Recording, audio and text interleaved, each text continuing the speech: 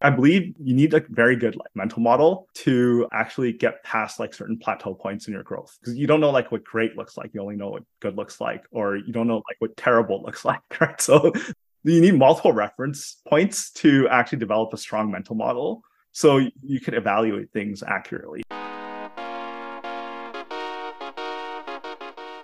Welcome to the Exponential Growth Podcast, where we demystify what it takes to break into tech. I'm your host, James Hudnall, and my goal is to highlight real-life examples of people moving into careers they love, so you can too. Hey everyone, today I'm joined by Casey Dye. Casey, welcome to the show. Why don't you briefly introduce yourself, tell us who you are, what you do. Yeah, James, glad to be here. So right now I lead data engineering for Capgemini. So we're a global tech consultancy, mostly focused on financial services and go-to-market right now. A lot of solution design for go-to-market solutions within the data and ML services space. Our practice covers nationwide with about 80 to 100 engineers, ranging from time to time in the practice, depending on demand and so forth. So yeah, I'll take it way back where I actually came from a non-traditional background. I was hoping you'd say that. Yes. I grew up around a lot of family businesses, actually. So both my parents were entrepreneurs when we came to Canada. So grew up around a very entrepreneurial environment. They didn't really work for other people for too long. So they always like looked at starting their own ventures and then moved from like business to business. Naturally, that took me on a path to kind of follow their footsteps and enter business school. So at first, there's always a tension. Most parents want a stable career and so forth. Yeah. And there's like what you want to do. So that's like exploring that middle ground. So they actually didn't want me to take a more entrepreneurial path. They wanted me to go down like more standard path, go down medicine, law, engineering, and so forth. Okay. I always didn't have much of a tech background actually growing up. I didn't like touch anything tech related for a long, long time. So we settled on middle ground, which is like go to business school and study finance. Okay. So that was like early beginnings. And then that led me to my first role at Procter & Gamble. Okay. So up until this point, the expectations of your parents notwithstanding, did you have like a dream or something, like a profession picked out that you might want to explore? Or were you kind of just trying to keep the peace and find that, as you said, the middle ground to do something? Yeah, that's an interesting question. I actually never thought of myself fitting neatly in any kind of standard career path, but there were definitely activities that I lean more towards. Anything analytical, quantitative. So in school, like I actually really loved tutoring and teaching others. So it started even back in middle school, where I would tutor other students like topics, anything that I would learn, right? Just like pass on that knowledge. So I always have gravitated towards teaching. Sharing that knowledge, and then ran like a bunch of tutoring clubs as extracurriculars in high school, building up to university. Always had like a hidden interest, I think, to go down a teaching path of some sort, or just kind of like help people share knowledge and all that, right? But didn't pursue like the standard teacher path for various reasons. So like, yeah, I guess business school was like a good middle ground. I figured it's like, hey, I've been around businesses a long time. I really like kind of the entrepreneurial side of it. Never shied away from quantitative stuff, financials, right? So that's always the numbers is kind of like a starting point for me as a default back then. I've moved a bit since, but yeah, that was always my crutch at the time. And you glossed over it just a little bit, but so you'd mentioned business school and then on to, I think, Procter & Gamble. So in those, was it 4 years or whatever that period was? What were the things that you felt were maybe most useful and maybe most translatable to the things you do today?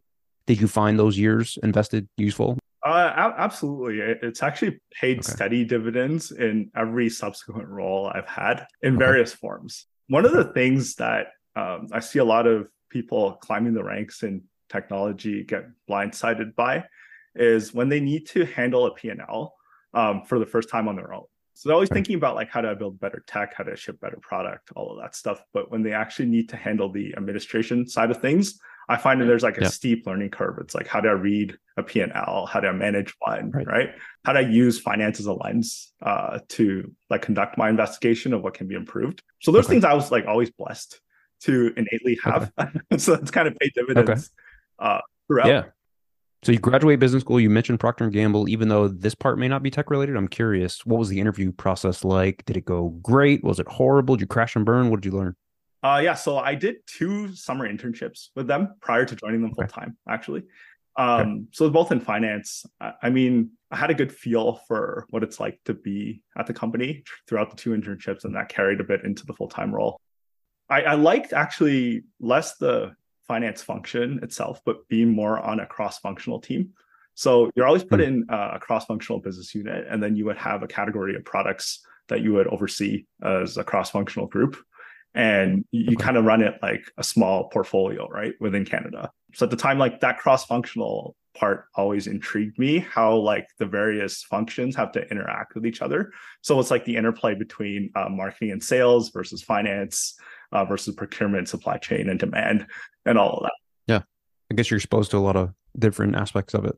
Well, maybe to like some detriment to like overly focus on the box that Hmm. you're assigned and this is like your role. I always liked playing on the Yeah. intersections, and that'll kind of dovetail into what led to the pivot as well, where Okay. I noticed a lot of the actual issues crop up on the intersections itself rather than the Okay. functions themselves, right? It's usually when Okay. like 2 or more groups have to interact with each other Yeah. that there's some Yeah. source of tension, and very few people actually specialize in brokering that interaction because everyone's kind of focused in their Yeah. space, right? Yeah.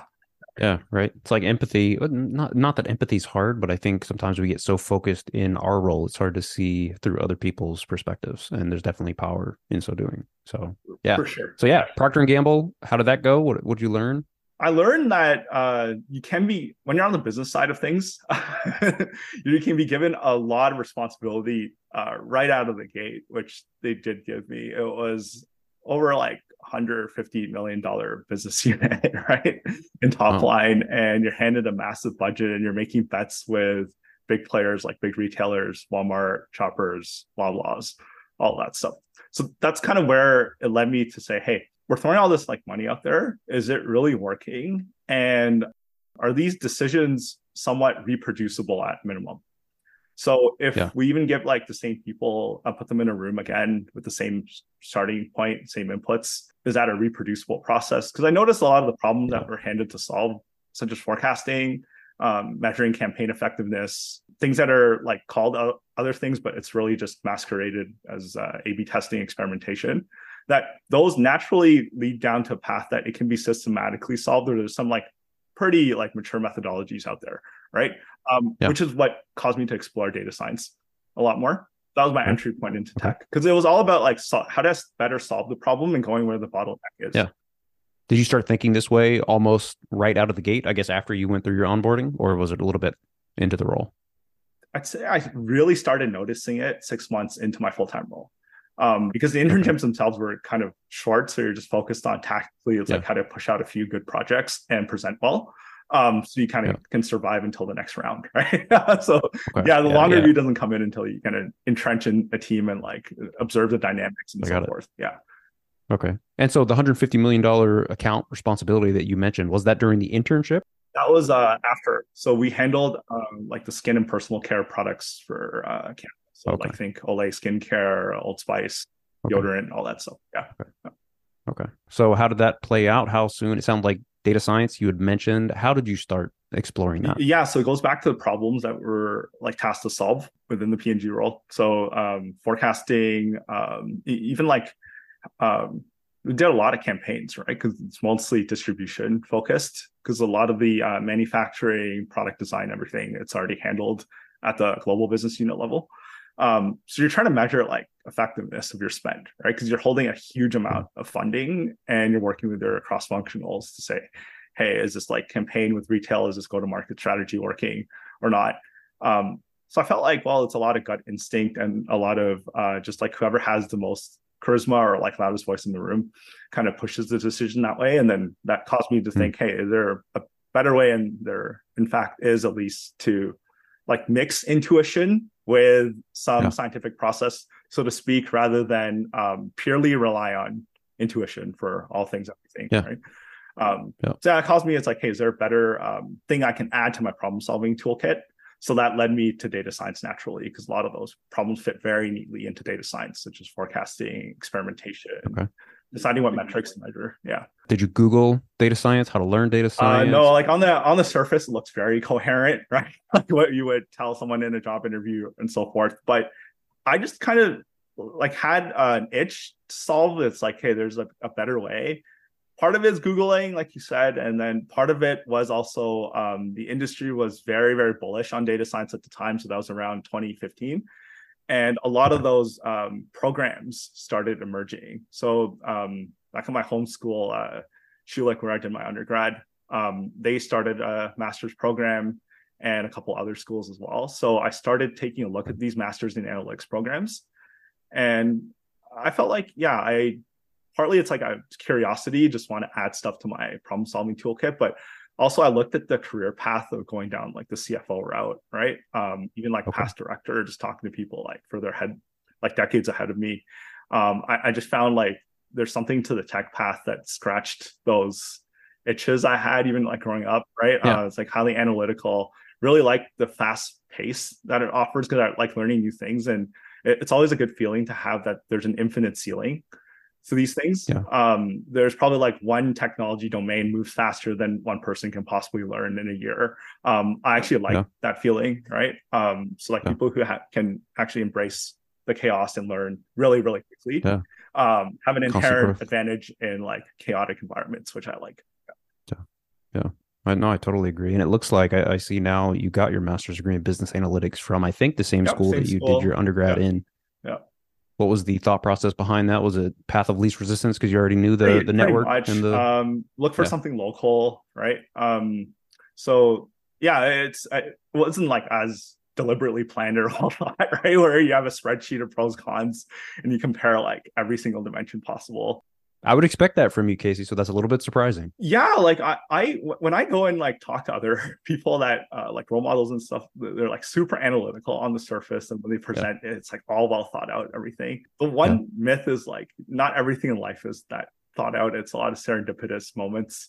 I felt like it had checked enough of the boxes that it worked for me, and I figured, hey, let's just do it, right? Because if you're not committed long term to go down like the finance path, then it's better to pivot and also pivot when the market is really, really hot. So I decided to retool. So that was my coming over to like from business to tech. And were you still working during that time or did you stop? No, I stopped work. And then I had like about a 8-9 month break before the semester started. What'd you do in that time? We had another family business running at the time. Okay. So yeah, just like helping my parents run that business. Anything related to data science? Were you trying to view their business through that lens, or were you just really helping out? And what I find is like with family-owned early stage businesses, you're always focused on a lot of the operational aspects first, and analytics doesn't really come in until much later, right? If you're having your first 3 customers, there's not that much customer analytics to do, and it's actually counterproductive. But for large enterprises, it's like there's so much untapped like gold mine in terms of like their data stores and everything. Okay. Yeah, that's part of the reason why I didn't continue the family business path, because I felt like it's more intellectually rewarding to go work on those problems, right? Because I didn't get to in a smaller environment. And I feel like you could probably still share what you're finding to the extent that it does relate to the family business. You can still kind of help them out where appropriate while still scratching your itch. Like one of the biggest anti-pattern let's see in data science and still see it today is like everything has to be the super precise model that's like running in production, everything. But there's like 1,000 steps you could take to get like incremental results as you go before you like get to the point where that model actually pays off or where you can actually develop a production grade model. So an example of like when you do pricing, you don't have to have a pricing model with all the elasticity built in and everything. You could apply some heuristics, and that could be your strategy for a while. Right. And then you measure. It's more about like measuring, monitoring, and then like constantly improving it a little. If you're good to like sit on that heuristic, it could be like a very crude heuristic, like industry benchmark average plus like a margin of plus minus margin of something. Right. And that works for you. You leave it alone because there's always other things you can focus on. It's like not over optimizing is something I wish I learned earlier. When you're in an analytics profession, you always try and squeeze out that last marginal point of but it's actually it's like it gets ingrained to you. Yeah, counterproductive to do so. So you get your master's. Did you plan to go back to P&G? Did you plan to look for new opportunities? No, What I happened? think I was sold at that point. I wanted something tech related. I actually wasn't dead set on pursuing like a engineering career path. I was exploring other things like going to a startup, doing more of a product management function, explored consulting. I always liked consulting even back in undergrad. But because like sometimes we're carried by inertia, that it's like, oh, I have this financing going. It's like 200 chips. It's good. Like just keep going on Yeah. this, right? But I was like the broad exposure of consulting, especially early on. I believe you need like very good like mental model to actually get past like certain plateau points in your growth because you don't know like what great looks like. You only know what good looks like, or you don't know like what Yeah. terrible looks like, right? So you need multiple reference points to actually develop a strong mental model so you can Yeah. evaluate things accurately, which consulting Yeah. you're not really tied down. You're actually like the name of the game is change. So there's always Yeah. like new projects, new client, new environment, new people. That was great. Yeah, I'd say like just going back on my master's a little bit. I was asked like, hey, you pursued an institutional like formal education path, and that seemed to like have gotten you success afterwards. But I wouldn't always like attribute it back to that. I would say like, well, that happened to work for me in my situation because it's like non-traditional coming in. And at that point, there were fewer boot camps, there were fewer like resources online. Now like everything has shifted. Plus, like I came from a pretty non-traditional background. I try to find other people coming from business side and going into tech and staying in tech. Yeah. It's like 2-3% on a good day. Yeah. Yeah. Yeah. Yeah, Yeah. this is like CS or some quantitatively driven like math undergrad and STEM related. But then what that did teach me during the master's is an introduction to the various domains and topics and just like a skeleton of how they work. Plus, like it also the most important thing is it forces you to learn how to learn on your own. That's a big one. That's the main value. I'd say like the knowledge, you quickly outgrow the knowledge, especially when you start working in the Yeah. field. Yeah. And that's just such a good point that you brought up there, Casey, because I can't speak to every boot camp, but most of the boot camps that I guess people I've talked to that have been to them and the boot camp that I went to, they definitely taught us the technical stuff. Mm-hmm. But to your point, they really taught us how to learn new things because almost as soon as the curriculum is published, it soon becomes outdated, as I'm sure you already know, because things evolve, technology evolves. But learning how to learn, learning how to look up solutions to problems that you run into, that's I can definitely see, a year into my professional role as a developer, that's the invaluable asset that they teach. And you don't have to learn that through a boot camp. And to your point, you don't have to learn it through I guess, traditional means of education, but however best suits your particular character makeup, Mm-hmm. I think is definitely an aspirational thing to look towards and trying to achieve is learning how to learn. Easier said than done. I definitely wouldn't say that I'm an expert at it, but I definitely am better at it than I was, a few years Yeah, ago. yeah. Like I take learning how to learn or called meta learning as just one of the biggest force multipliers in your career, Hmm. regardless of where it is. It gives you That's a great way to put it. optionality, which is huge. Um, Yeah. it's more pronounced in tech because things move quickly and you need to make those Yeah. adjustments really quickly, right? Yeah. So Yeah. I actually like have in my probably if not number one, number two, top two skills is just meta learning, Yeah. especially learning in chaotic environments where the feedback loops are not always accurate and delayed.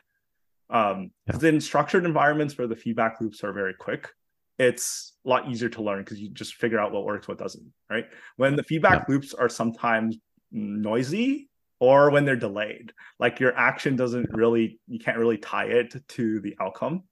Yeah. Those are quite noisy. So like one of Yeah. my like interests, like hobbies is like poker. So that's like a very good example of that, where the feedback loop is very noisy. You Yeah. can misplay a hand completely and get bailed out, right? But you could play a hand perfectly. But then the expected value isn't like what you get paid out each hand. Right. So learning to Right. like, yeah, using that as like a mental model, right? Like carrying it over to Yeah. other places, noticing that the feedback loop's not always accurate. That's one of the Yeah. critical things to learning. Um, Yeah. yeah, outside of a classroom environment where there's an answer key to the tests. Yeah. And, life is certainly not like that. Life does not that closed circuit learning, to your point. The other point about the delayed feedback loop, especially when people progress to more senior roles, the delayed feedback loop problem is way more pronounced because when you're an Mm. IC, everything you do at the task level, you get like feedback sometimes within the same day or hour and so forth. But then Yeah. when you move to like manage a team, it's like slightly more delayed, right? Then it's like Yeah. when you move to like manager roles and like overseeing an org, then the feedback loop can be as delayed as 6 months, 12 months, 18 months, and so forth. So Yeah. it's really hard to gut check whether like you're making the right calls at that point. So that skill actually becomes like even more important than that self-awareness that there is a Yeah. delay in terms of the feedback loop there. So you get your master's degree. You sounded like you enjoyed consulting at the time. Did you interview for any consultancies? What was the plan next? Yeah, so up to this point and even afterwards, I've been very, very fortunate in my interviewing journey. I've never had those moments where horror stories you see often, right? Especially with the economy right now. 500 plus applications, as many interviews, still no results. When I interviewed for the P&G role, for example, that was, I think, the second job interview I picked up ever. And it just kind of like led me into it. With the Accenture one, it was purely a serendipitous moment. So I had two other offers locked up at the time, one at a bank and another at a startup. So I was deciding like whether to attend that networking session at all because I was pretty happy with the two options on the table. I was like deciding this or that. But it wasn't like until the event was almost over, it was a serendipitous moment. I just decided to go shoot up a conversation with someone, right? Didn't know who he Yeah. was. And he asked me like, hey, what are you up to? And so forth. I told him just roughly like how the startup I'm interviewing at works, how the business model works, where I see the growth and everything. And then that 2 minute conversation just turned into kind of eventually a job offer, right? Mm. So let's say we asked earlier when the business toolkit pays off. It pays off in like serendipitous ways. Because Yeah. I wasn't trying to pitch anything. I wasn't trying to like impress anybody. Right. It was just naturally how I described. my, Yeah. Sounds like you're just curious, having a yeah, I was like, conversation, well, I learning feel stuff, excited about sharing what you this. think you Yeah, know. it's a startup. Like, here's why I feel like bullish Yeah. about this. This is where I'm concerned. Here's how the business model works. And it's like great. It's Yeah. like great intuition. So that led to like follow up conversations, met the Accenture team and so forth. And then Yeah. having met the team, it's like, wow, yeah, this is like where I want to join. Yeah. Well, let me ask you quickly, Casey, before we go there, Mhm. you had mentioned the startup and the other offer that you had for those. You said you didn't have to do like the shotgun approach where you're applying to 500 and barely hearing back. What do you think you did right in hindsight? Did you just apply to both and you heard back? And if so, yeah, we want more details as to Yeah, what you yeah. think may have worked in hindsight. How I would approach job interviewing now I've been like kind of career coaching actually in the background for about 6 7 years. I would say I didn't actually do that many things as I would do now, right? Like optimally. But Okay. what I did, like none of those were like cold applications into a system. So the Okay. startup one, I believed a recruiter just noticed my profile and then hopped on like, LinkedIn profile? yeah, LinkedIn. Okay. Um, Okay. didn't know what I probably didn't do anything deliberate at the time to like have the right signals or the keywords so like it gets picked up, but that was through like an inbound opportunity. So Okay. those I would always say like try and strive for those for all job candidates out there. Which is I think why content is so powerful because after putting content out there, you get way more inbound. And if they're coming to you, you're always like at an advantageous position because there's already Yeah. something they're interested in you like starting off. So you're not Right. starting from zero, you're starting from 30. So I was a Yeah. startup. I feel like that gives you Yeah. a little bit of confidence too, Oh, for like sure. especially more For so sure. than you would have otherwise, which that's not nothing. For sure. For sure. Because it's like the initial conversation is like a human conversation too. And Yeah. like I always like encourage candidates to if they reach out to you inbound, I always say, hey, like what about my profile actually interested you? Right. Just like A great point question. I blank, never thought point about it blank that way. ask the question because Yeah. like I didn't even know to this day what signaling I had in my profile. And there's no way Yep. to find that out now. So, Yeah. yeah, don't do Yeah. what No, I that's a did great and question. shy away from the question.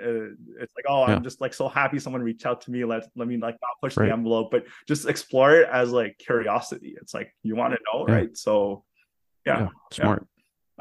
The other one was through campus. So it was like a more Okay. structured program, and they had a dedicated amount of slots. So like as long as you made like top 5 or top 6, you got a first round interview, and then it's just about interviewing well at the time.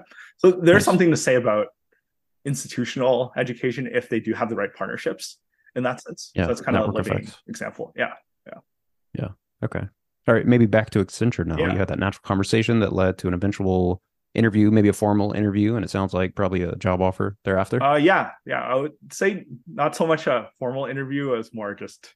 discussion, meet the team. Okay. Um, they did grow. What was the position? It was a like consultant level. So in consulting, there's Okay. like five rough buckets, right? There's Okay. analyst, consultant, which they usually put people post graduate degree, and then there's like engagement manager, senior manager, principal, director, right? And then there's the Okay. partner, managing director level. Yeah, after that. Okay. So they put me in the Okay. standard like postgraduate degree with some work experience prior.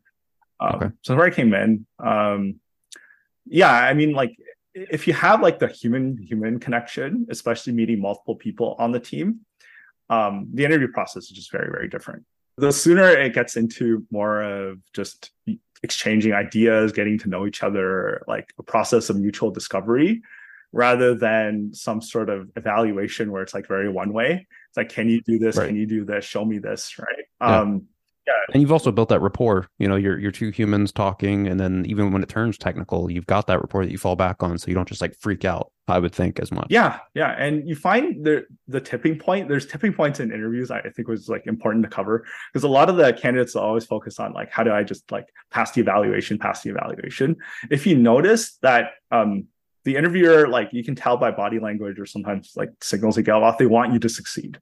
So they'll Yeah. actually like kind of leave a breadcrumb trail and it's like, hey, look at this, right? That's why it's important to build rapport and dialogue, and it's just not Yeah. a robotic Yep. process where Yep. yeah, For sure. yeah. And the other thing is, for candidates out there, it's a tip. Notice when you've already done enough to pass the evaluation, because then there's a clear tipping point where it becomes more of a sell chat that they're trying to convince you to come there. So Yeah. like notice when that pick up when that point comes up, and then Yeah. shift your gears a little bit, right? Yeah. It's Yeah. So many people I talk to, especially early on, it's, I guess they think about it like a one-way street, and it's not, it's two-way. Like there are many companies out there, and even if you are desperate for a job, like you are still interviewing them. And I think that's so important to remember when you're in an interview setting. yeah, like the language used is very important too. Like the mentality, it's always like getting a job, which I never liked that term. It seems like Yeah. it's some kind of asset that it's valuable to acquire no matter what the circumstance, or Yeah. which is not Right. true, right? It all depends on the Right. circumstances, the terms, everything. It's more of Yeah. an exchange, actually, right? Or a process of Yeah. mutual discovery. So look at it as Right. like you're trying to go out and make a deal rather than Yeah. I'm trying to acquire this really valuable asset. Because it just like the former mentality, it just completely shifts how you approach everything, not just interviewing, even with negotiation afterwards. Yep. It's not really like I'm trying to cut up a pie that's zero sum. It's more Right. of a process of mutual discovery, that there's a Yep. zone that they're willing to accept and a zone that you're willing to accept, and you're just exploring for that overlap, Yeah. which is way more healthier than I'm fighting over a finite piece of cake, right? Yeah. Yeah. Yeah. Yeah. Yeah. Since you brought up Mhm. negotiation, Casey, I'm curious because I had also asked Andy about this, and he kind of changed my personal opinion. So, did you negotiate for that Accenture role? At the time, I probably under negotiated because Okay. I was just so happy to get the role, and Yeah. Yeah. Yeah. yeah, at the time. But Yeah. then it was only until like a year later that I started looking at negotiation as like an actual skill in the job offer context. Right. There are a couple like pieces of content online that kind of shifted my perspective on this. So Okay. it's all about like those. Are you coming across the right reference points and looking at it Right. like a process that's you're trying to work together to find the overlap, rather Yeah. than it's like me versus you type of thing, right? Right. Yeah. So I didn't look at a process of making a deal that makes sense for both parties. I still looked at it Yeah. as like getting a job at the time. Yeah. Yeah. No, fair. And I think at this point in your career, especially transitioning into quote unquote tech, I feel like that makes sense. And that definitely, I guess that resonates with me personally, but it is still good to know, I guess, about the field of negotiation, even early on, to the extent I that you're think comfortable you got going to there. practice too, right? Yeah. There's not that many at bats you get to practice this stuff at, Yeah. but it's such a critical point, right? Yeah. In it that like if you don't do it, you could leave like so much on the table. But it's Yeah. also like looking at it not as like a skill that I just acquired to for that event itself, but looking at Right. it similar to meta learning as an evergreen skill that like pays dividends throughout your career, because it's not just, Yeah. it happens everywhere. Like everything's kind of a negotiation in some sense. No, it really is. Casey, I'd love to drill down on this maybe just a little bit Yeah, yeah, let's more. do it. So Yeah. for those listening, and I'm including myself in this bucket because admittedly, especially within the tech world, I haven't gone through these negotiation tactics per se. So to those listening, I would imagine one of the biggest fears they have is, okay, I finally have this singular offer. I'm afraid to negotiate because they're going to be offended and they're going to rescind the job offer. So to someone thinking that way, which I know those out there listening, there's at least one of you, because I'm still a little bit in that camp, although Maybe with orders of what I think magnitudes I more. know Yeah. now. Yeah, no, exactly. So I guess given your experience in that and in negotiations and things that you've studied and learned, what would you say to that? What is a you Mhm. feel maybe a fail-safe Yeah, approach? yeah. I'll give you kind of like my framework of how I coach candidates approach me for career coaching in the past. Sure. Oftentimes it's these critical points like negotiation. So the first thing is the mentality, which we talked about a little bit. So I won't like beat down on that a little bit more. Even if you don't have another offer lined up, always look at things as like opportunity cost, right? Because Mm, if you're committing to this, then all the other options are just sealed off the table, right? yeah. Yep. And one of the things is I think people undervalue their time and the fact that they're available to just jump on anything in front of them. If they're preoccupied with commitments already, you don't have any ammunition to like go after things, even if they look good. Yep. That's one thing. It's like not getting a job. It's like more just seeking out something that works, right? Yep. The second thing is knowing all the levers that you can pull on the offer, because it's like everyone just dead center on the base pay. Sure. But like the base pay is also where there's least room for maneuver, especially at larger enterprises. Because being a hiring manager, like once I moved to like Manulife, I understand this. It's like even when you want to give candidates more and you want to pay for talent, there's rules you have to follow, like salary bands and all that. So that's like the least flexible like Flexible. lever. But then it's like knowing all the other levers, right? So there's things just like your bonus, right? And then things such as your like one-time sign-on bonus, which a lot of people just neglect, but it can be fairly sizable and it's fairly reasonable to negotiate it, even if you don't have Yep. obvious things such as relocation costs and all that other stuff. If you're in the middle of a Right. bonus cycle, for example, you're giving up like X months prorated in your current job, Yeah. and you say, hey, I'm only like 2 months until like bonus payout on my current one, but I'd really like to just hit the ground here running.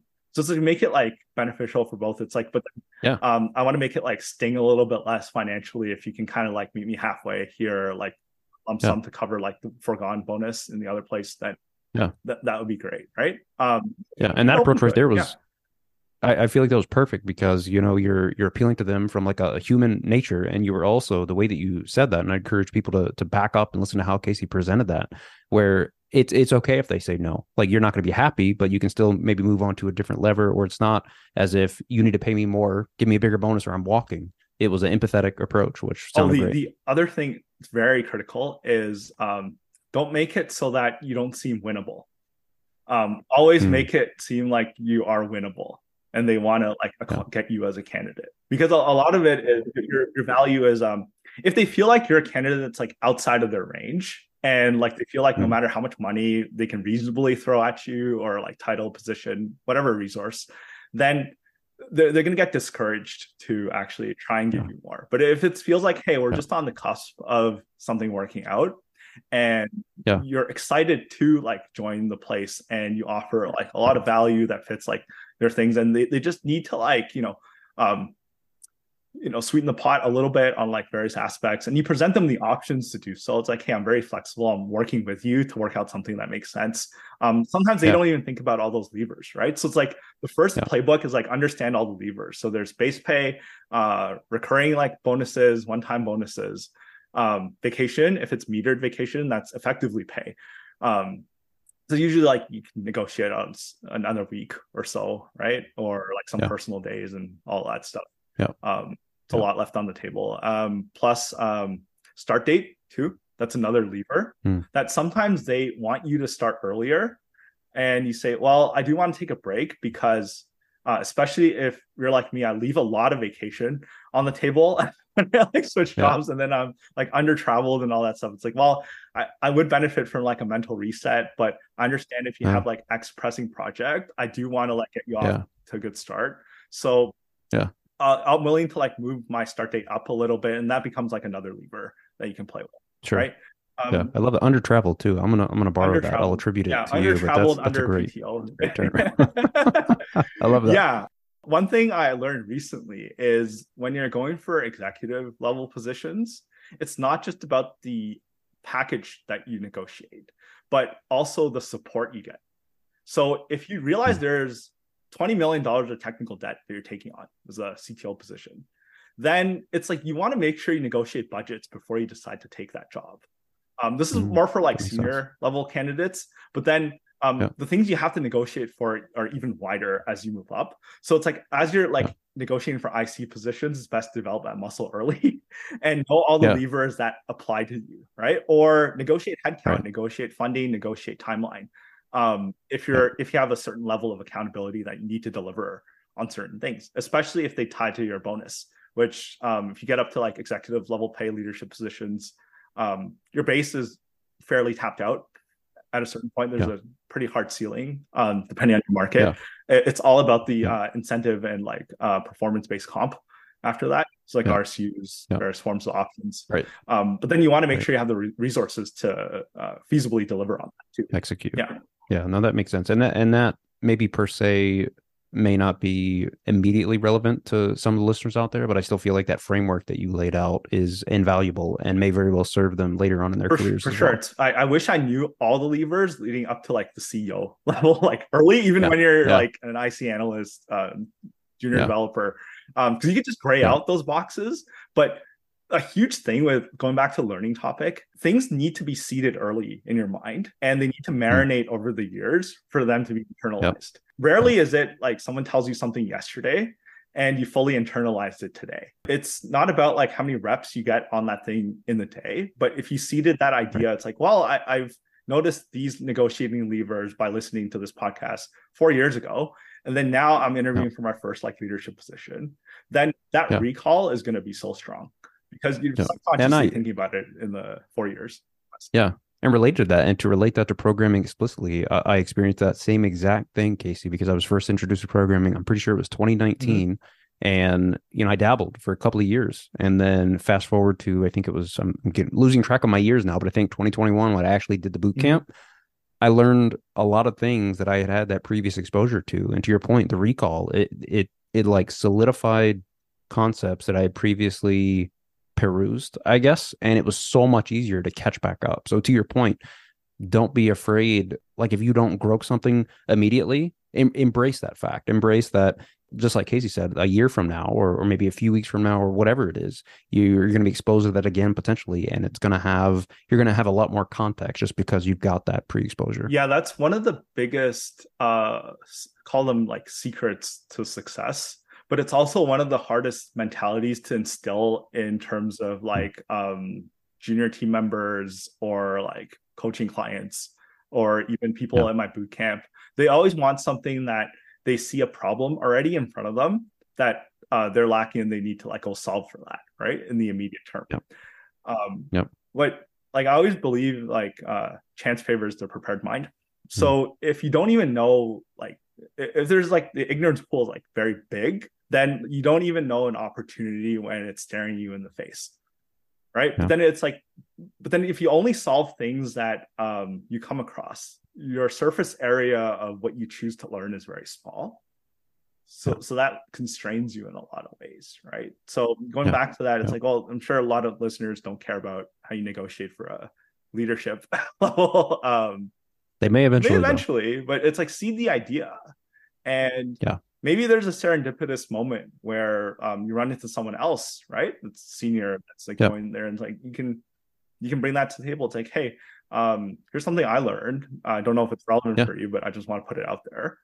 And that Yeah. may Just like lead that to a conversation, conversation that is serendipitous and could lead to very good right? things. Just like that one you had with Accenture that ended up turning into Exactly. that first job out of master's. It Yeah, was if you can't perfect. use it, So full find circle. someone else that could use the knowledge and share. Um, Yeah. and like teaching is Yeah. another secret to kind of learn, not so secret, but like people need to do it more. You're never Yeah. fully ready to teach something. I find it's like you get Mm, better as you teach it. So yeah. that's like kind of touches on like why I decided to take up the part-time boot camp thing for Yeah. past 4 years. Because I learned a Yeah. lot from teaching students and from the students itself and those Yeah. exchanges and them exposing me on things that like I don't fully know to like the right level of depth, right? So Yeah. yeah, Kind of forces yeah, you you to have do to be your ready. research and Yeah, speak you to have it. to be ready. Same with content. You put something out there, you have a heightened sense of accountability to make sure Yeah. that you're learning, you actually know what you're talking about and you explore those paths. And Yeah. knowing that like you never fully cover all the bases, and like embrace feedback when it does come. So it's like you Yes. get even 2 more reps minimum, right? Because you try and up your Yeah. game before you publish. And then once you publish, you Yeah. get that additional like interaction at the Yeah. end. Yeah. No, I love that discussion. So, but I want to go back to your story. So you're at Accenture, and I want to ask you now, Casey. So back to that point in your storyline, but still zooming out a little bit in your mind, now that you'd landed this role as, I'm not sure if you were thinking of yourself as a data scientist. Were you, I guess at what point did it click where, hey, I had broken into tech, or was it never even maybe that binary? It was just like you were exploring an interest and now you were down this path. I think at that point I knew I was like, okay, I crossed the chasm. You did it. Okay. Okay, Yeah, because I cool. joined their applied intelligence at the time it's called, but then it's like analytics, AI, all Okay. things like data, ML related, right? So Yeah. he stepped Okay. into that field. So I considered a data scientist uh, Okay. persona, right? Back then, and I I, worked on I, modeling and yeah. Uh, okay. I apologize for the lazy question, but I'm still curious, and I think the audience will be as well. Like, how did you feel at that moment? Like, were you just exuberant that you had broken into tech and that you were actually getting to do, I guess, what had become a passion for you for a living? Because it's like everything was new to me at the time and the learning curve was very steep. Just heads down trying to execute, honestly. Okay. And Okay. you don't have that much time to sit back and like Yeah, you expect. can And it enjoy wasn't it. until I get like that. 6, 8 months into it that like I really found my footing and the momentum was like very, very good. That I Okay. started like introspection and all that, and then thinking about things that Okay. I don't necessarily like skills I don't necessarily need, like offer negotiation. It wasn't Yeah. like job hunting or anything at the time. So but then when you Okay. free up mental capacity, it's actually very important not to be always in like busy transactional mode, like do. Um, Yeah. it's okay to firefight for a while, but eventually try and get on a steady path where you have like more white space in your calendar, allow serendipity to Yeah. happen. Yeah. So yeah, like No, that's it's a great. long. Maybe that doesn't answer your question directly, but it was like full execution mode in the beginning, and then when Yeah. I found my footing a little bit more, I had more space to explore Yeah. and think about other things. Yeah. Yeah.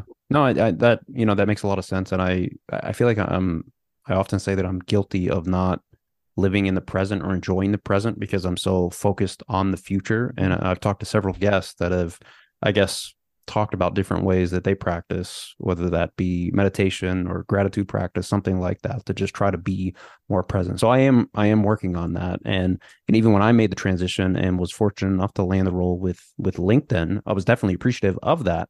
But I feel like I probably didn't appreciate that to the extent that I guess I should have. I don't know. I'm guilty of that too. I'm very future oriented, that I don't celebrate the Yeah. milestones enough. Yeah.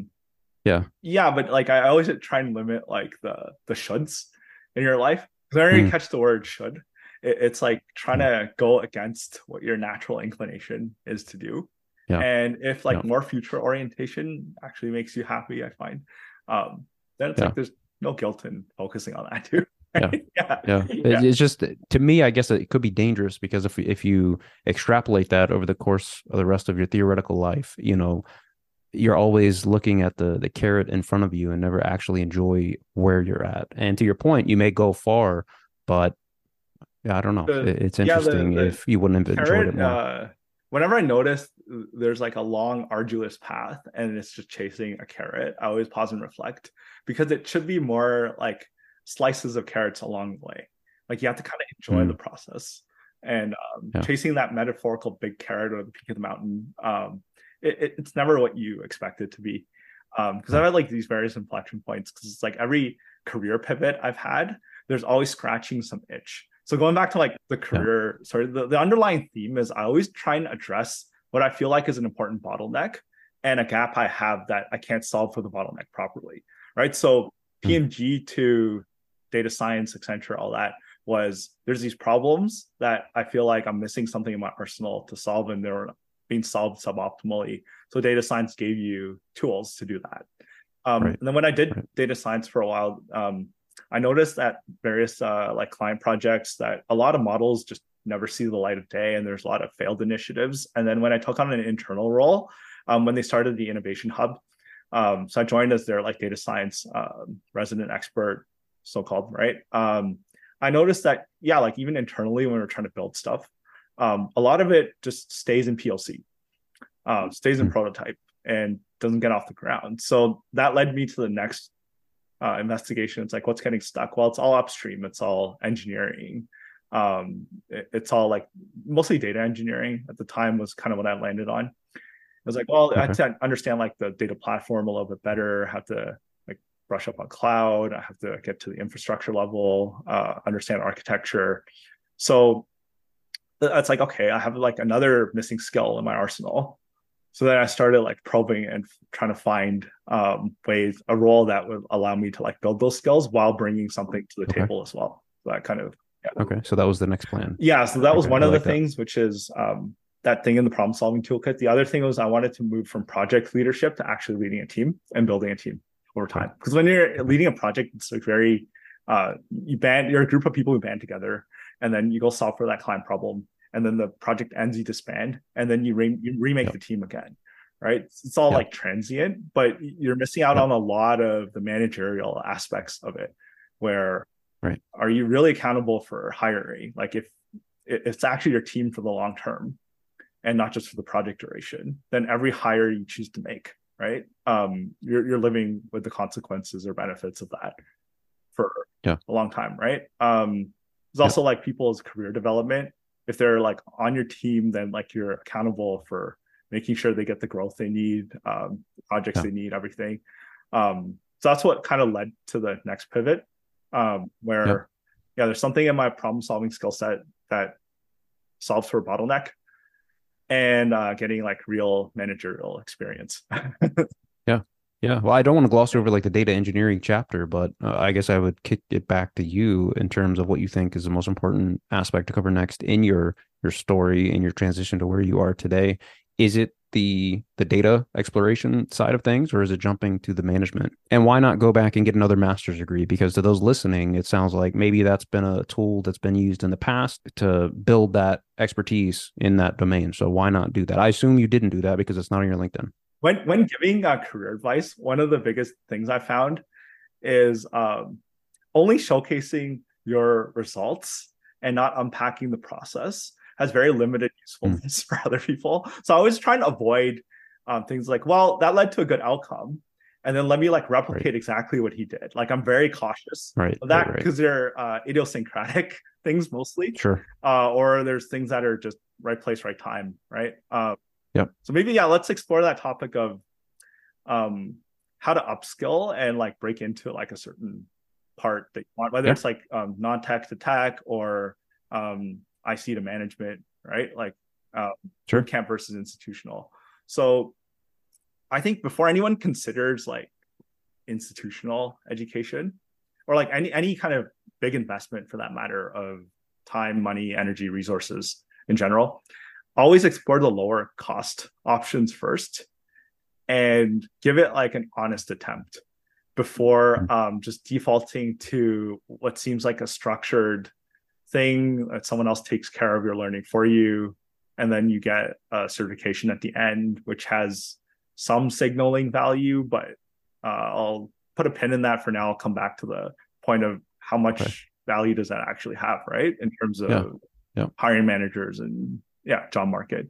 So it's Yeah. like the point is always go for the lower, easier, accessible option first, which is self-taught, really. um, yeah, like even before signing up for any boot camp or master's degree or anything long, expensive, why not throw 2 weeks at just pick a concept, see if you can learn it on your own, figure out where you're getting stuck.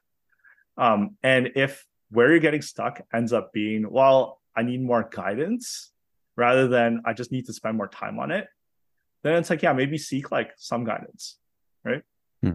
Go talk to a mentor or someone a little bit ahead. It could be a 30-minute conversation, can unblock you, and then you continue. But it's like, I just need to spend more time. Then it's like, just spend more time. You don't need to go pay for something, right?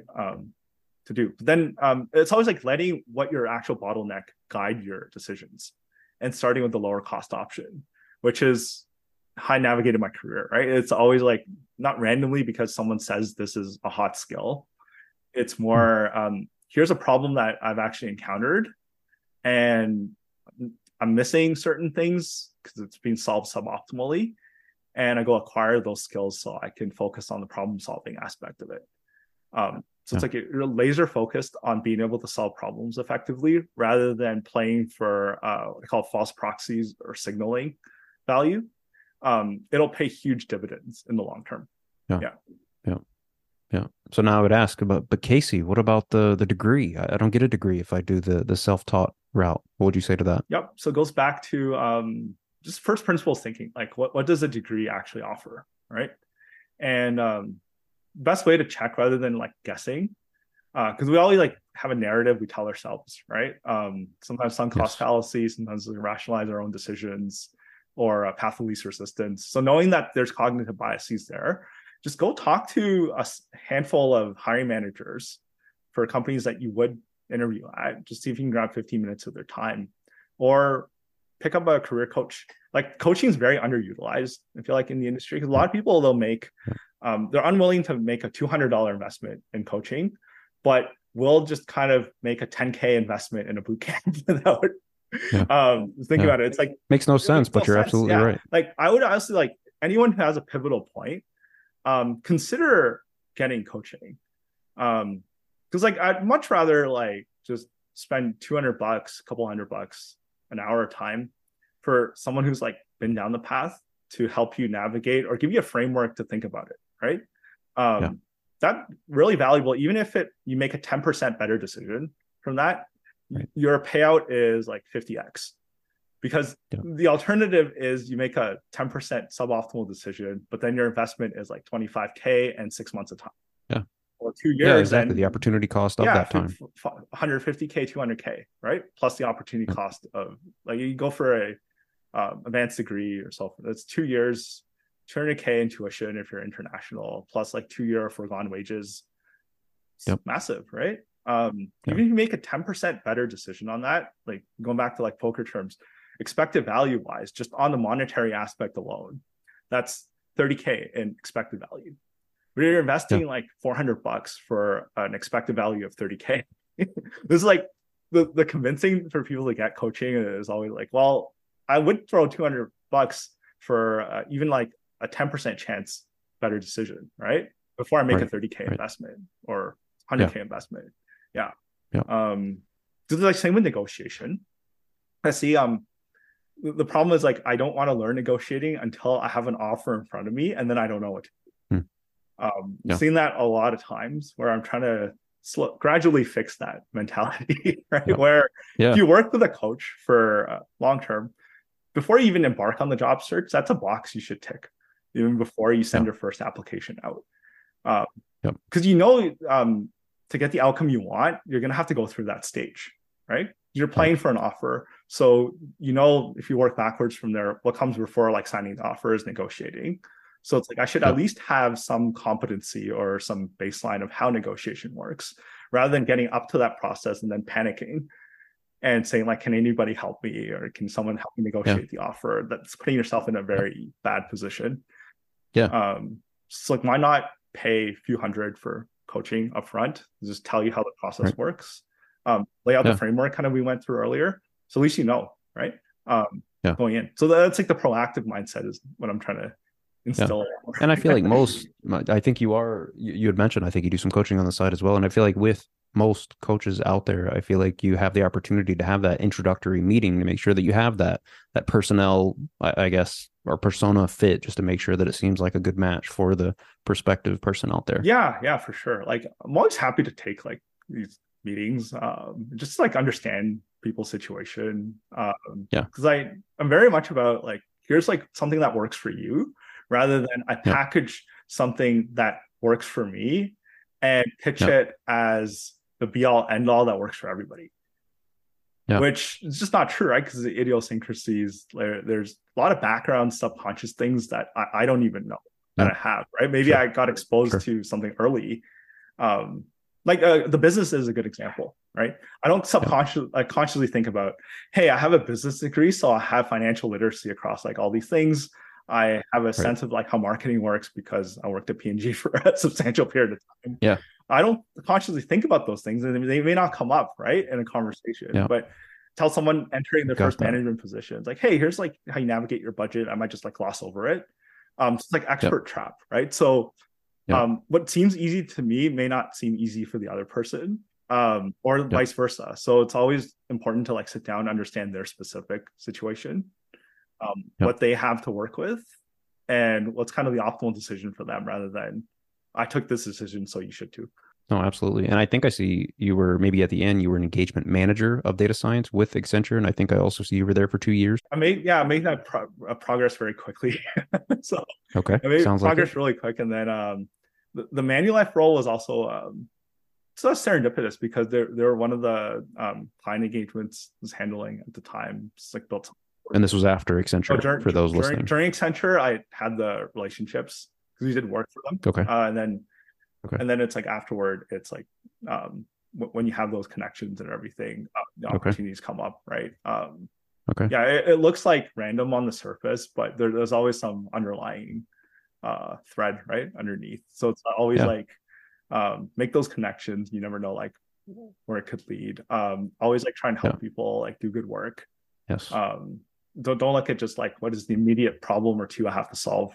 Right. If it's like related to anything within your domain or adjacent to your domain, spend some Yeah. time, at least check it out. You never know. Yeah. Yeah. Yeah. Do you want to talk about the transition from Accenture to Manulife? Yeah. That was one of my toughest transitions because Hmm. there's a lot of new to it. So it's like first time actually running a team, right? First time like you're stepping into kind of a new domain or sub branch in tech, where most of my experience prior to was in analytics. Haven't spent like that much time in the industry because it was like 2 years roughly, and then went into position director level. So it's like handed a lot of responsibility. So it's like navigating that pivot was important. The number one thing I tell people when they move from IC to management is, I guess, two things that are tied together. One is what got you success so far. You can't keep doubling down on that and expect to be successful in a management role. And then the flip side of that is you're transitioning from working inside a system to needing to work on the system and optimizing the system itself. So that comes with like a whole new set of skills. So it's like knowing when a process is suboptimal. Did you understand this during this transition from IC to management, That's or did it take one a of while? the advantages I had because coming from a business background and entrepreneurship and all that, you're always like looking for the bottlenecks, rather than thinking about like how do I just put more hours and effort to solve this myself. You're always Yeah. thinking about like, hey, taking a step back, does this make sense to solve a different way? Or like noticing there's a bottleneck in the first place. That's probably like the Yeah. table stakes, and then figuring out the right path, which is Yeah. 80% of the time not like just doing it yourself and brute forcing through it. And so, not to gloss over it, but it looks like you were at Manulife for 2 years. And it also looks like, according to this timeline, you ascended pretty quickly all the way up to the head of engineering. Well, I had a role pivot, so I didn't get the engineering role right away. So Okay. there's like an intermediary step. I stepped into more of a strategy function. Uh, Okay. and then they had someone else at the helm of engineering. Then Okay. there's some turnover 4 months in, and instead of going Gotcha. external, right? They went Yeah, internal. they took a risk, so called on me, and then Yeah. yeah, so a lot of pieces to pick up, and it wasn't easy, right? Like growing the team, we started with about 6 people, didn't really get up to 10 for quite a long time. So like doing a lot of hiring, a lot of team management. There's a bunch of initiatives happening concurrently. A lot of stakeholders, partnerships, cross functionals to manage. Then eventually, grew the team more than 25, roughly 30 at peak. Wow. Direct reports to you? Yeah, direct reports. So then that was the time where I had to figure out a manager of managers type of things, like what I see kind of move up to take on more managerial responsibilities. And it's always tough. Like it wasn't perfect. It's rough. Some people like doing the work, but then the switch is very hard to not just like telling people to do the work, but then how do you be a force multiplier so it makes it easier for other people to do the work, right? So it's like working inside the system, and they're very good at working inside the system, but it's like quite difficult to figure out how to work on the system. Yeah. So throughout this tough transition that you mentioned, were you able to apply like previous data science principles that you had picked up and frameworks to help you through it?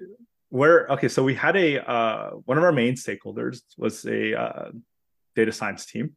So like half of our engineering team was making sure the data scientists were enabled to do their work and all that. So I think that's maybe played a factor in it, where I had a data science background. So there was like empathy on the other end. And then that playing on that intersection between data engineering and data science felt more natural, because you know what it feels like to be in their seat and the conversation just flows. There's like subtleties are very important, like speaking the same language, so you don't have to over explain, or they don't have to over explain, right? Kind of get where they're coming from. So I would say that was definitely helped a lot. Right? One quick tip is when for listeners like looking for growth and new roles, I always encourage having somewhat, it doesn't have to be a 50-50 split, but look for roles where you can bring 50% of like what you already have to the table and like contribute right away. And then the other half is like something maybe like you want to pick up and learn and grow and pick up, right? So it's like that fine balance. I like that. Yeah. It could be 70-30. It could be like whatever. You could shift the dials depending on your appetite, what's available to you, right? Gives you that room for growth, and it's not just coming in and dominating everything and getting bored immediately and just stagnating. And play on the adjacent spaces to your function. I grew a lot from playing on the intersections. There's not a lot of people playing on the intersections, but most of the problems stem from the intersections. Cross-functional aspect. So bring us to your position today, because it looks like you were at Manulife for 2 years. And roughly 2 and change. And then I decided to go back to consulting. The market was picking up, and felt like, well, I definitely checked all the boxes I wanted during my Manulife experience. So it's like data engineering checked, leading a team, growing a team checked. That original problem that led me to Manulife, which is having trouble shipping models to production. So after we shipped our 10th model, I feel like there's a process to get there now. Got it. Just checked. And then just looking at what's ahead. It's always like every role, you have your span of control and then your span of influence. You just kind of exhaust what's in your span of control first, and then you do as much as you can in your span of influence. And then at that point, it's like you either need a different kind of role to have a bigger span of control and influence, or depending on the level of patience, playing that influence game to see what you can do from there. Market was very dynamic at the time too. You're just looking at like what's in front of you, what you achieved. So I'm like, I'm good with what I achieved. Do some like soul searching, exploring, and I really liked my time in consulting. Because I grew a lot there, and always curious what it's like to be at a more senior level and how that works. So instead of like doing the work, there's always like the upstream in terms of the sales cycle, and go to market in terms of like generating work for other people, and then bringing people in and pairing them with like the right projects aligned to their skill sets and everything, and developing talent that way. So I was like, well, that's an extension off of something I didn't have too much exposure on when I was like moving up the ranks at Accenture. So consulting opportunity came up.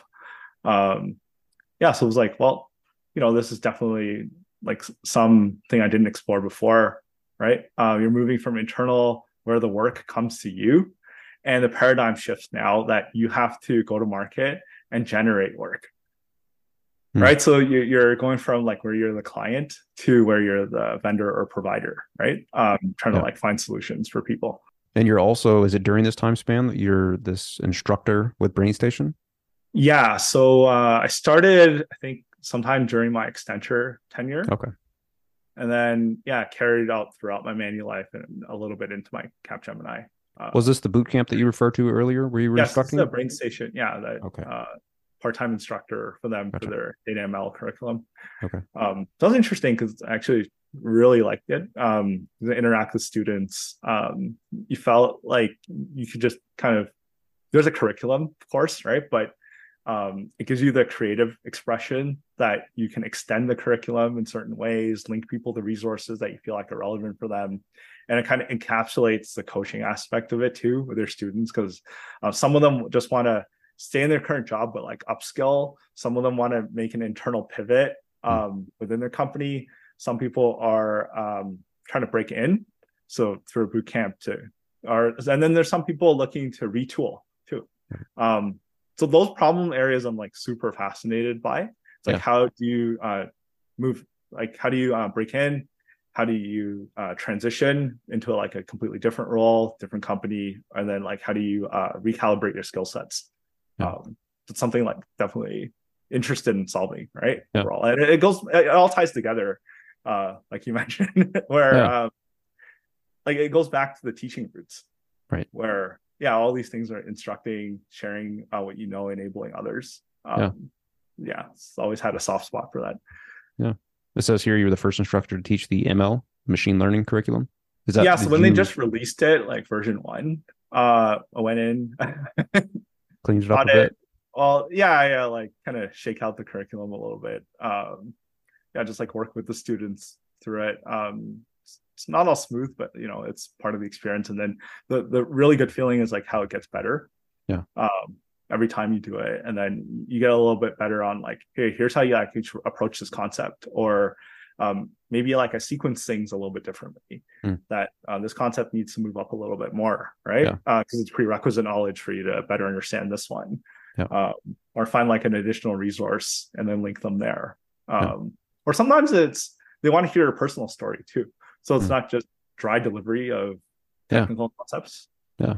They want to hear it's like, hey, how does this apply in industry? Does it apply in industry? Yeah. Does it apply on the job? Does it apply during interviews? Yeah. Yeah. Oh, very cool, man. And these, so it looks like these are the two things you're doing. What else are you working on? You'd mentioned the coaching that you're doing. You'd also mentioned content creation. What are you working on? Yeah, I'm getting into the content creation game recently. So what I found is um, I benefited a lot from other people's knowledge and everything, like mentors, role models, all that. And I felt like, well, I wouldn't be where I am if I didn't like take in those things at the time. Yeah. But I feel like I'm not the only one who would benefit from this stuff, right? Yeah. And I have a lot like trapped up here and on my Notion doc, Yeah. Google Docs, right? Yeah. To treasure trove of stuff. Like, well, instead of just sitting on this and it never makes it out into the world, the platforms are very powerful right now, right? Like LinkedIn, you can get content out to a lot of people very quickly. So I've always been like adverse. It's like, well, you know, when you first start, it was always like antsy. It's like, well, I'm putting myself out there, right? Yeah. But then once you do it, you realize, Yeah. hey, there's serendipitous conversations. There's people who actually benefit from it, and if Yeah. even if it like one piece of content changes one person's career trajectory, honestly, I believe like that's just worth doing on Yeah. its own, Yeah. without I any agree. other like return. Like, Yeah. it's just if it helps at least one person, it's worth doing. Yeah. And I also want to pave a path for others who help me to start sharing a little bit more as well. Yeah. Because they're always hesitant. So I was like, well, why don't you do it? Then they're like, well, you could do it, right? Yeah. I was Yeah. like, well, I'll just lead by example and do it. Yeah. And sometimes when you have platforms like your podcast, for example, it gives people an easy entry point to come in and share their stuff. Yeah. Because a lot of times it's the friction that stops people, right? Yeah. It's like, well, I have an interesting conversation I could have with this person, but I don't really have a podcast format to get it out Right. there. Right. So it's like, well, just make a podcast, even if Yeah. it's just a shell. You just have the basics set up. Next time you have an interesting conversation with a friend, just you would have the conversation anyways. Yep. So just hit record and so more Put it people out can there. be a fly on the wall. Yeah, Yeah, man, you nailed the origin story for this podcast that we're talking on right now. So it wasn't a treasure trove of information in my head, but a rather more of a crowdsourced treasure trove of heads like yours to kind of crowdsource these transition stories and to talk about all the nuance along the way. And I'm so glad to bring people like you on to have this conversation. absolutely. I think it starts with having a platform for yourself to get something out there, Yeah, and then it's like a lot of it is solving the problem for yourself, yeah, and then it becomes a platform for other people to kind of like latch on and like yeah, share their stuff as well. yeah. Before we wrap, I'd love to throw you on the hot seat and better understand the psychology of Casey, if you're up for that. Sure. I always like these rapid fire questions at the end of the podcast. All right, let's Yeah, do it. let's do it. All right, Casey, what does your typical morning routine look like? Not as structured as I like it to be, but usually what I like to do is, other than the usual stuff, it's like wake up, personal hygiene, all that, which is not too interesting. Workout is like hit or miss. Okay. What I find is a lot of the advice given, a lot of people like to work out first thing, and I see the benefits. It's kind of like what works for you. For me, it's like my Sure. body's not awake yet. So Yeah. usually coffee, consume some content that primes my brain for the day. Mm. And I like getting into this habit of trying to pick one thing and internalizing it for the day. So what I do, I actually wrote a LinkedIn post about it yesterday. Like, Okay. is I keep something open of the concept I want to internalize. So it just removes the friction. I look at it to prime my brain first thing in the morning, and then I go about my day. Um, then it's like, well, if I have 5 minutes, I would have it open. I would just like Yeah. revisit it. So you get Make like it another easy. rep in. It's like space repetition. And at the end, it's like, well, maybe like journal a little bit, right? Yeah. To just fully internalize it, close it up. And then if next day it's like it's not internalized, I just open the same thing. If not, I move on to the Yeah. next thing. Yeah. So I don't have a morning routine, I guess, like if that makes sense. I try to get some sunlight, some exercise, Yeah. some healthy amount of stuff in my system. I actually believe in flexibility, but rather Yeah. than like strict schedule, like 7:30 I do this. Yeah. 8:15 I do this. It's more like here are Yeah. the three things that I try and squeeze in before I'm in more reactive mode and start my Yeah. day. I used to have that rigidity, but yeah, married, children, you can definitely priorities change, but the framework doesn't necessarily have to, as long Oh as yeah, for you're to sure. your Well, point, you keep that I have two flexibility. kids, right? So I know what you're talking Yeah, oh, shit. about. Okay. So you know, you definitely Yeah, know. yeah. The your morning routine becomes like supporting their morning routine. Yes. Yes. Yes, Yeah. it does. Yeah. All right. If you woke up tomorrow with unlimited money, what do you think you would do every day? Um, Not too different from my like coaching, teaching, um, just like lifelong learner. Honestly, Yeah. like my ideal workflow, other than like pure leisure, where you're just like recharging your batteries, is learning stuff that I just feel interested in learning, or it's like another tool to add to my tool belt to solve a problem. Yeah. Internalizing it, going through that process, and then turning it, packaging it up, turning it into a piece of content, shipping it. And then Yeah. at the tail end, it's like interacting with people who like consumed it, and then the follow Yeah. on, whether that be teaching, coaching, or whatever. I'd actually do Yeah. this that type of workflow if like financial resources wasn't a constraint. Yeah. I think that means you found your calling, Casey. Any books or podcasts that have had a big impact on you? I always follow people who are good curators and good tastemakers. Okay. For example, like you look at the popular ones, like Joe Rogan, Lex Friedman, Tim Ferriss, right? Like whoever it is within that like sphere doesn't really matter, but they just find people who are able to find really good guests. And I like diverse range of fields. Yeah. Yeah, like Tim Ferriss does like high performers from like all walks of life, right? So Yeah. I've consumed a lot of his stuff over the years. Yeah. And that's where I found new avenues of content to kind of consume as well. Yeah. So yeah, my tip is like, instead of trying to find everybody yourself, find a couple good curators and comb their creative lineage. I like that. Yeah, That's I a good actually wrote framework. an article, released my Substack newsletter last Okay. week. So it's on the Nice. creative process itself. So one of the key things I learned through like writing that article and doing the research is All of it is like you need some creative inspiration. You can't Yeah. create if you don't consume. Like you can't get fans if you aren't a fan of other people. And it's just like climbing that creative lineage. Like think about it like a tree. You explore all the branches. And then after you're done, like exploring multiple branches on your tree, the nice thing is you become your own branch. And then other people discover you as well. So yeah, no, I like that. Yeah. All right. Is there anything else you wanted to talk about today or anything else you think somebody trying to make a transition needs to hear that we haven't already talked about? I guess I'll like kind of recap the key things if there are like a couple takeaways. One is, I guess, have a lot of reference points and creative sources of inspiration or like role models are important. But then it's like balancing that with not taking everything they did and then correlating it to like that outcome that you want. So it's like having a lot of reference points, but having like a strong filter in your mind for what is specific to their situation and what works for you, and not forcing it if it doesn't work for you. That's one of the main things. The other thing is for people, I'll talk about two transition points. One is breaking into tech, especially from non-technical backgrounds. And then the second one being like when you're transitioning from IC to management. So the first one, always keep in mind that don't look at skills that you're lacking versus traditional backgrounds. Like don't undervalue skills that you have that are useful, even though the interview format may not like on the surface level fit those skills. You have an edge and you have skills that other people really want. So don't look at it as like, I'm not as good as coding. I'm not good as system design, right? There's a lot of things that you can bring to the table, and hopefully like through my story, there are like actual examples, right? Embedded in I love that. My business background. Second thing is the big takeaway for ICs to managers. Treat management as a craft, but it's also like the mentality is important.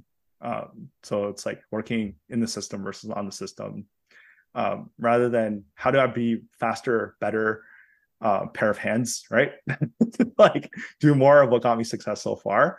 Instead, it's like how do I be a force multiplier for others so they can be successful in the system itself, whether you're there or not. Even you're making system level improvements and process improvements. Yeah. Cool, man. Yeah. Casey, where can people go to find out more about you, support your work, or learn about what you're doing? I post pretty much daily on LinkedIn. So give me a follow there. Also building out my newsletter on Substack.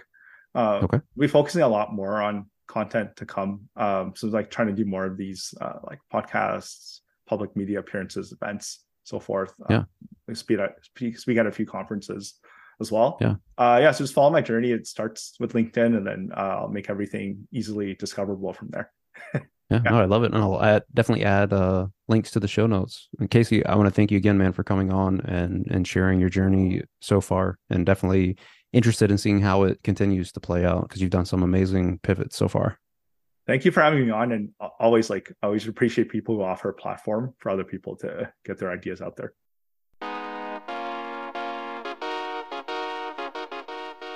Thanks for listening. If you got value from today's show, please consider leaving a 5-star rating and a review on Apple or Spotify. It's a free way you can support the show and help other people just like you find the story and others like it. If you enjoyed this conversation, be sure to follow the show on whatever podcast application you use. And most importantly, if you know someone that might be interested in breaking into tech, tell them about the show.